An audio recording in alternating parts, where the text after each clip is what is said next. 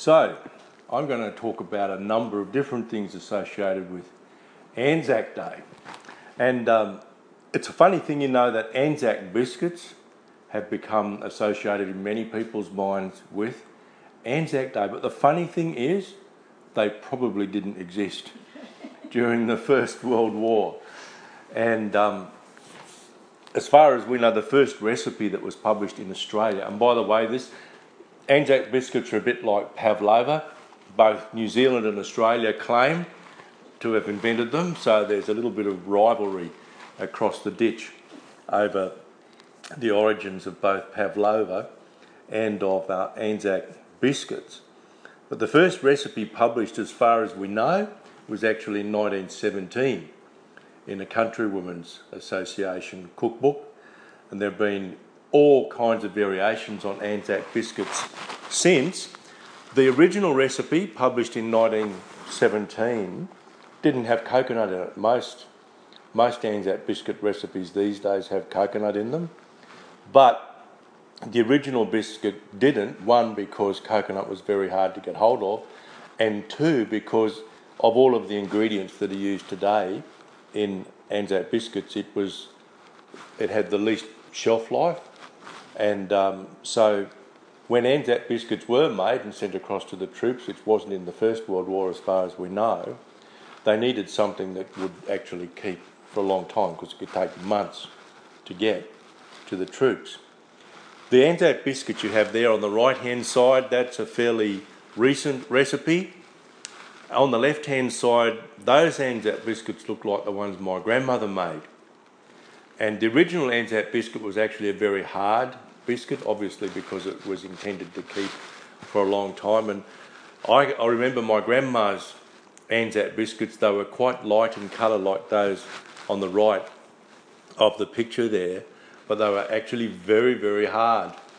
And these days, most recipes make quite soft, sticky, gooey Anzac biscuits. In the bottom of the picture there, we've actually got the original Anzac biscuit, which was called the Anzac tile. And it was a tile because it was so hard, would you believe, the Australian War Memorial still has some that carried over from the First World War. The picture on the left is a picture of one such tile. They were essentially made with flour and water, a very few other ingredients, a bit of salt, and they were baked slowly, so they came out very hard. A lot of soldiers found they were just about impossible to eat, so used to grind them up and make them into a kind of porridge. The middle picture in the bottom there, that is actually an Anzac tile which was used as a postcard, a Christmas postcard. And it was posted in the mail back home. And the one on the right, it actually comes from the Boer War, that one. That's a biscuit that was actually made into a picture frame. And the edging of that is wool, which has been sewn around the biscuit. There's a photo of a soldier in the middle, and around it you can't see it terribly well because that one's, I've shrunk it a bit, but there are bullets. There are actually 8 bullets around the photo there. So these army ration biscuits had a lot of different uses other than eating. But these days a lot of people do associate Anzac biscuits with the original Anzacs, but that's one of those myths that has grown up over the years. And you've actually got to go back to original documentation to learn that the truth was something different from the myth which has grown up. And that has parallels, of course, with the way in which people use the Bible today. A lot of people think they know what's in the Bible, but unless you actually go back and read it as a source document, you often get things wrong. Here's another photo. This is from the Australian War Memorial. 7 days biscuit supply at Le Havre in France. This is in 1918, so this is towards the end of the war. Obviously, if you're fighting in the trenches, where it's damp most of the time, you can't use normal food, and so the original army ration biscuit, sometimes referred to as the original Anzac biscuit, was one of the major forms of ration. I don't want to dwell too much on it, but here's a photo of some diggers. The Australian soldiers got the name diggers because of the way in which they dug trenches and lived in trenches. They had a good reputation for digging trenches. They dug them very quickly, and hence they became known as the diggers. My grandfather was in the Light Horse Brigade. The famous Bronze Whaler was the horse of choice. They were a stock horse, bred in the country areas of New South Wales. They weren't really a purebred strain or like a thoroughbred, but they were chosen because of their size. I think they had to be 14 hands high. They were usually a brown colour, sometimes darker, and occasionally they were a grey, and I've even seen pictures of white whalers that were used by people in the Australian Army. I've been able to source my grandfather's war records. They are available, and as they are for all of the soldiers who went to World War One. The record that I looked at runs for some 29 pages. That's just a little piece of the first page. There's a whole lot of interview processes that they had to go through. I like this one because it is my grandfather. It's his handwriting. I recognise that handwriting. But my grandfather was very precise. There was a question, I don't know whether it's up there, but there's a question that says, country of birth. And my grandfather wrote, South Coast, New South Wales. Yeah. He was a farrier, you can see that. What is your trade or calling? And he was a farrier. He did an apprenticeship as a farrier with Mr. Simpson. Sam was his name, I think. And he was a very well-known man around Bermagui, where my grandfather lived for most of his life, although he was born in a little town a little bit further north called Tilba. And so he was there he was in the Light Horse Brigade. He was actually in the Sinai for most of his service. He was wounded twice, I think. He showed me the scars once in the leg and once in the side. And he also got sick. He got what do you call that? Mosquito-borne disease. Malaria. He got malaria. Yeah. So he was hospitalised. But he saw quite a bit of service for a couple of years, and he died in 1985. And it's interesting to me that they kept records after these guys were discharged, because on the very last page, it's got the stamp deceased, 5th of the 12th, 1985, which was when my grandfather died at 93 years of age. And Jeanette's granddad, he was in the war as well. We've got his medal somewhere that was actually passed on to Jeanette some years ago. It's interesting that in World War One, some 18 million people died. About 10 or 11 million were soldiers, and the remainder were civilians. Some 460,000 Australians enlisted, about 60,000 died. So that's a pretty fair price to pay. But interestingly, after the Second World War, or towards the end of the Second World War, there was a worldwide outbreak of flu. It's believed that it started in Spain, where something like 8 million people died as a result of it. And it spread around the world. Some people suggest that it was because soldiers were returning home from Europe, they carried the virus, and worldwide some 60 million people died of the Spanish flu in 1918 and 1919. So probably around 3 times the number of people who were killed in the war actually died as a result of the influenza. I read some really interesting historical records where there were estimates made of the number of people who died in Australia, and they vary between about 12 and 14,000 people. You have to understand that a lot of people died from the flu back then anyway. There was a vaccine, believe it or not, that was developed in Australia. I have no idea how effective it was. But if you have a look at the data, there were epidemics usually associated with flu or some kind of pneumonia that happened every 5 or 7 years or so. But when you look at the records, there was a very definite increase, particularly in the year of 1919, when a lot of soldiers, of course, were coming home. So it was a pretty terrible time, not just in Australia's history, but in the history of the world. And I know that there are people who criticise Anzac Day on the basis that we don't want to glorify war. I don't actually see people glorifying war at Anzac Day ceremonies. I think often they reflect in sorrow at what human beings can inflict on other human beings, and there's always the expression of a desire for peace. The photo up there is of nurses and children standing outside the Melbourne Exhibition building in 1919, and there I've got other photos of the inside of the exhibition building, which was turned into a makeshift hospital for people suffering from influenza. It was incidentally mainly young people who died as a result of the influenza, people under the age of 25, a lot of children. Obviously they didn't have perhaps the built-in immunity that adults have because they've had various strains of the flu before. But you know, the Bible has something important to say about the origins of war.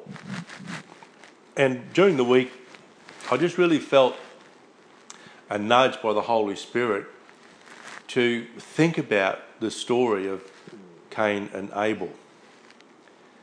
The first born in human history was Cain, and the first murdered was I've got it the other way around, haven't I? The firstborn, no, it was Cain, and the first murdered was Abel. So Abel was a sheep farmer, Cain was a crop farmer, so they were doing different things, they had different calls on their life. Both of them, however, brought offerings to God. And I might actually read the full passage. I've had to cut it down on the slide there, obviously, because I can't fit it all in. Otherwise, the font gets far too small. But if we go to Genesis chapter 4, it's interesting, isn't it? You don't get too far along in the Bible before somebody's murdered, which has set a bit of a pattern for humanity, I think, over the ages. But if we go to Genesis chapter 4, this is how it reads. Now Adam knew his wife, Eve, and she conceived and bore Cain, and said, I have acquired a man from the Lord. Then she bore again, this time his brother Abel. Now Abel was a keeper of sheep, but Cain was a tiller of the ground. And in the process of time it came to pass that Cain brought an offering of the fruit of the ground to the Lord. Abel also brought of the firstborn of his flock and of their fat. And the Lord respected Abel and his offering, but he did not respect Cain and his offering. And Cain was very angry, and his countenance fell. So the Lord said to Cain, Why are you angry, and why has your countenance fallen? If you do well, will you not be accepted? And if you do not do well, sin lies at the door, and its desire is for you, but you should rule over it. Now Cain talked with Abel his brother, and it came to pass when they were in the field that Cain rose up against Abel his brother and killed him. And you can read that passage, I suppose, and wonder, well, what was wrong with the sacrifice of Cain? Well, there's a hint in those verses in Genesis, because God says, if you do well. And by implication, he wasn't. He wasn't a righteous man, and that's borne out in 1 John chapter 3, verses 11 to 12. And again, I might just read around the two verses that I have up there because it's quite instructive, I think. We're coming right near the end of the Bible.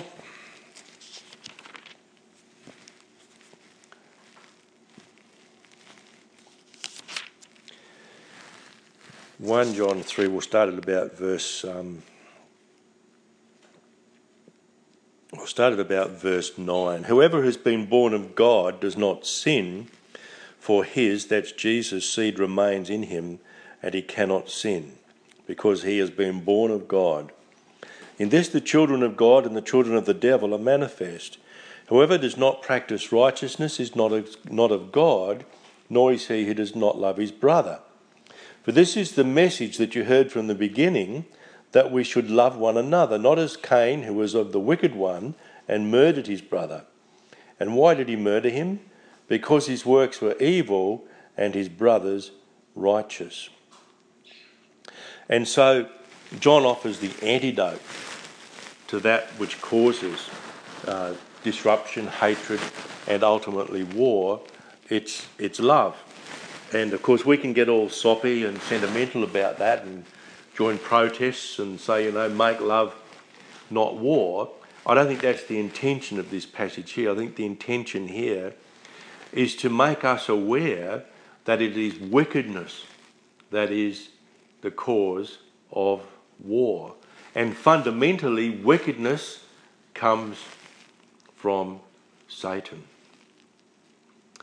You see, that passage in John says Cain who was of the wicked one. The wicked one is Satan, the devil. And we're not given a lot of history of Cain. There's just a few verses there in Genesis. But what we can know for sure is that he did not do well. He was not a righteous man in the eyes of God. And that was the reason why God did not accept his sacrifice. His response was to become angry, and he projected his anger onto his brother, and that is what led him to murder his brother. Let's move on and have a little look in the book of Samuel. Remember, Israel was originally established by God to be what we call a theocracy. They didn't actually have a civil government. There was no separation between that which was, if you like, religious or spiritual and civil government. So they didn't have a separate arm of society called civil government. Samuel was a judge over Israel, so he became the person who represented God in disputes and in establishing what was righteous and acceptable practice, etc. He had two sons whom he eventually appointed as judges over evil. As we do, as we get older, we look for successors. But his two sons actually were wicked people themselves. They accepted bribery. They didn't provide the kind of justice that God expects his people both to provide and to experience. And so the people of Israel clamoured to be like all of those around them and have a king. So they didn't see that their solution was to go to God. They saw that their solution was be like everyone around them and have a king. So Samuel, being in his position, he goes to God and asks God, well, what about it? The people want a king. What shall I do? And God actually says, give them a king. In a sense, against his better judgment, because he knows what the results of having a king would be. This is just a snippet. This is just verses 10 to 12 out of the Bible. I'm using the New Living Translation here because it's a very easy one to read. So Samuel passed on the Lord's warning to the people who were asking him for a king. Samuel said, The king will draft your sons and assign them to his chariots and his charioteers, making them run before his chariots. Some will be generals and captains in his army. Some will be forced to plough his fields and harvest his crops. And some will make his weapons and chariot equipment. And it goes on then to talk about how the king will tax the people to finance war. All of these, if you like, I was going to say evil consequences, perhaps they're not evil, but undesirable consequences will follow should you decide to have a king. In other words, once you become a political nation, these are the kinds of things that will happen. And guess what has happened through human history? Kings have gone to war. We don't have kings as much today, but we have governments democratically elected in many countries. But guess what they do? They go to war. They recruit our sons and now our daughters to join the various arms of the defence forces. They tax us. Industry is harnessed to produce the instruments of war, the machinery, the aircraft, the ships, tanks, transport vehicles, the bullets, the guns, all these things. The Bible warned us way back then, God warned way back then that this would be the consequence. And why is that?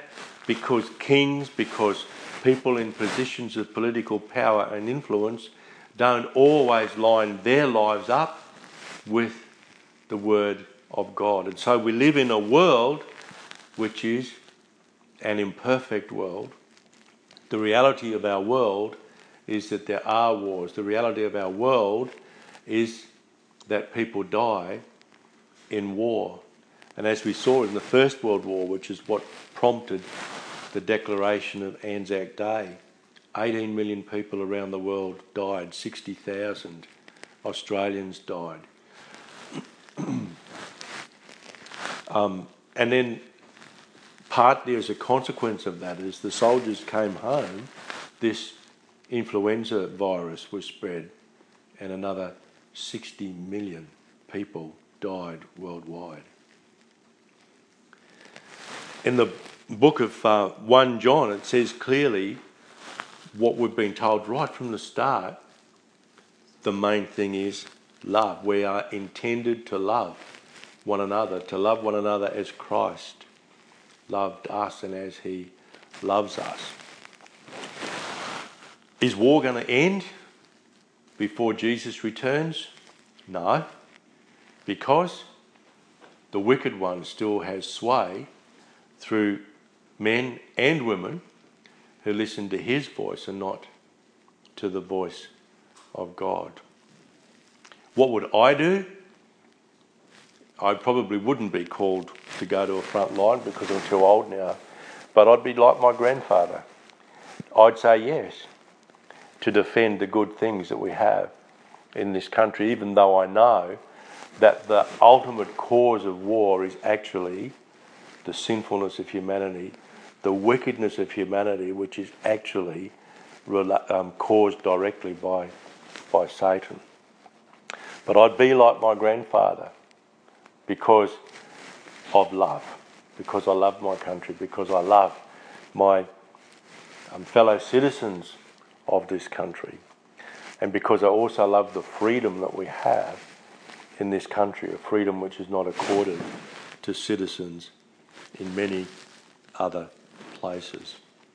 So we're going to have to wait until the second coming of Jesus before peace breaks out big time. And it's wonderful that so many people are committed to the idea of peace, but unless they understand that it's only Jesus Christ, the Prince of Peace, who can ever institute real, lasting, true peace. And really the world has to come to understand him as Saviour of the world before we can actually find a solution to war.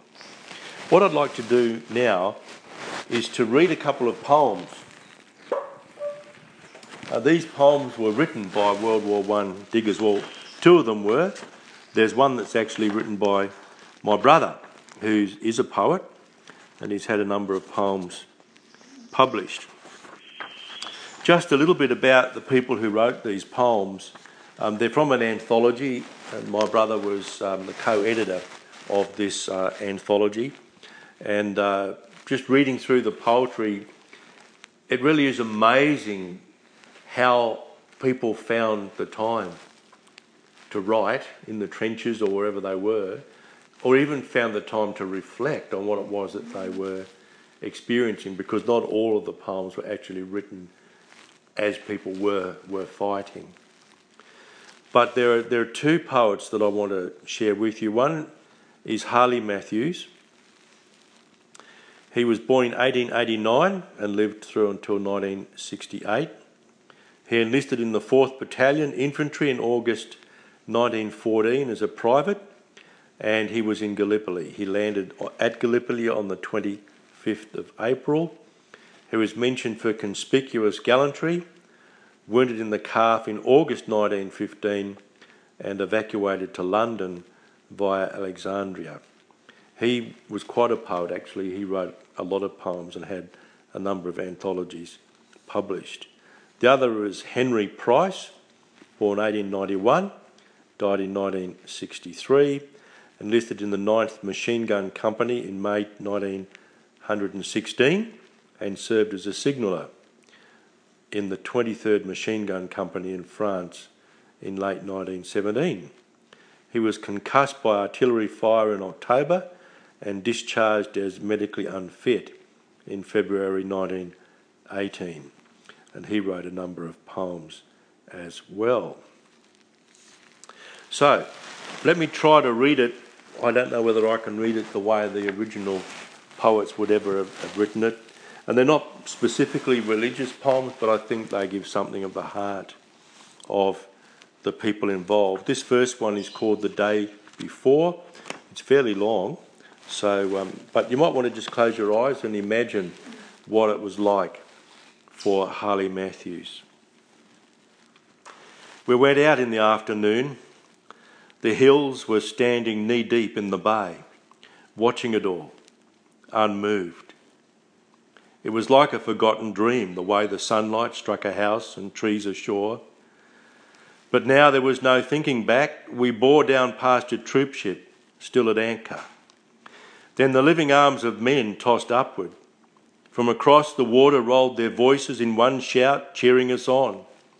Our hands rose, from our throats an answer tore before we knew. More ships, more men, all down the channel. It was cheering back and forth. Long after we were gone, we heard it as some ship moved off and followed seaward, shout after shout. Off, that was stronger than a thought of home, woman or child, more real than all the past. The hills might stand and know. We moved at last. All morning there had been ships going out. Now we were with ourselves. We heard the water pushed aside. We felt the engines thumping. With our hearts they beat darkly. Men lounged about and talked. One dealt cards to some others. It was all the same. Words made no sense against that steady surge forward of ship and mind. Against it all, none, player or watcher, cared who won the game. The day was going. Where the ships had left a haze, the land was hovering on the verge of fading utterly. A whistle call screeched overhead. Up there the colonel stood. At dawn, we heard him say, "Tomorrow, men, perhaps, some of us." The sea swamped his voice. "Yes, but our names will live forever then. I say the man may still go back who would. Let him stand out. It's not too late yet." None stirred. We knew at heart there was no choice. He'd said, "Stand out who would." God there, who could? One whispered, "Did you see? His eyes were wet." We filed below. The sun was nearly set, pushed onward too. But he was sure to see tomorrow. We, only our names might live. How long beyond men's memory? And what were names? something more than words, undying notes that fluttered round the sun, forever once released from earth? What chords then would go mounting through the morning light tomorrow when the night was done? I heard a ship's engine pounding fearfully.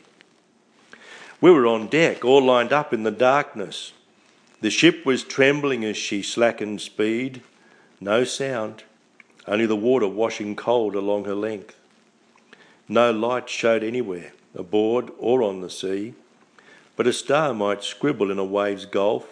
Then the crest rolled and smudged all out, lest anyone might read. And we a while ago sat in the light below, where men ate, drank and spoke. Some sang, for that was our last meal together. Here we stood now, scarcely of the world of men, no sound to tell we lived in it, no sight. Air, water flowed by.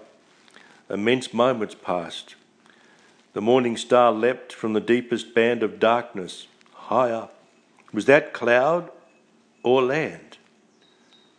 Now it was a shot with running fire. What hand had kindled that? Soon it was all made clear. Over the sea the sound of rifles rang. That was Harley Matthews the day before. And this is actually a response to the day before by my brother Malcolm, who, as I mentioned earlier, has written a number of poems, and he's got a great interest in the diggers of the First World War, in their poetry, and in particular what happened to them, the kinds of things they felt and wrote after the war, because of course it had an ongoing impact on the soldiers who returned, including my granddad, who didn't actually talk a lot about the war. Every now and then he'd tell stories, and there were some things that made him laugh a lot. But he never really shared the horrors of the war. Most men kept it in. So this is The Hours, Harley Matthews, the day before, by my brother Malcolm. There is no battle scene here, only that anticipatory afternoon, the evening, and the ticking hours before the deformed dawn. As the troop ships passed up and down, the animal roars of loaded men, arms thrust upward, echoed across the channel. The wet-eyed colonel addressed these men. Some, he said, their names would live forever, that any man could stand aside. There was no choice. Below decks each man was alone in the multitude, as another poet had said of men in war. No past was real. They spoke meaningless words, a meal, a song, a drink. The engines pounded with the hearts of men. The ship slowed, quieter now, deep dark. The before carried away like flotsam in the slip of the effortless sea. The soldiers on deck, lined up, wait. A smudge below the horizon, the hills that knew. And you can see the resemblance there between his poem and the earlier one. This poem is one which has a lovely rhyming lilt to it. Of course, not all poetry is written that way. This one's by Henry Price, and it's called I Wonder. Could Homer walk this hill and hear the song of cannon high and clear, the roar of caissons jolting past, the hiss of bullets and the blast of shrapnel over yonder trees? I wonder, would he sing of these? Could Homer see this field and spy the walking wounded reeling by with wet rounds and faces grey, each along the way? If he could see these broken men, I wonder, would he sing again? I wonder that my imaginings might be as blind, old Homer sings, but if he touched this cold machine that slays beyond the hills unseen and heard the song of yonder lark, I wonder, would he bless the dark? Could I walk here in dreams and find the violet and all her kind, and down among the blossoms lie to hear the singing hours go by? If then a gun should bid me wake, I wonder if my heart would break. I wonder why the sunlight falls so gay on yonder broken walls. I wonder why that soldier lies with bloody lips and smiling eyes. I wonder, is that death? And yet, I know, my dream is to forget. That's from Henry Price.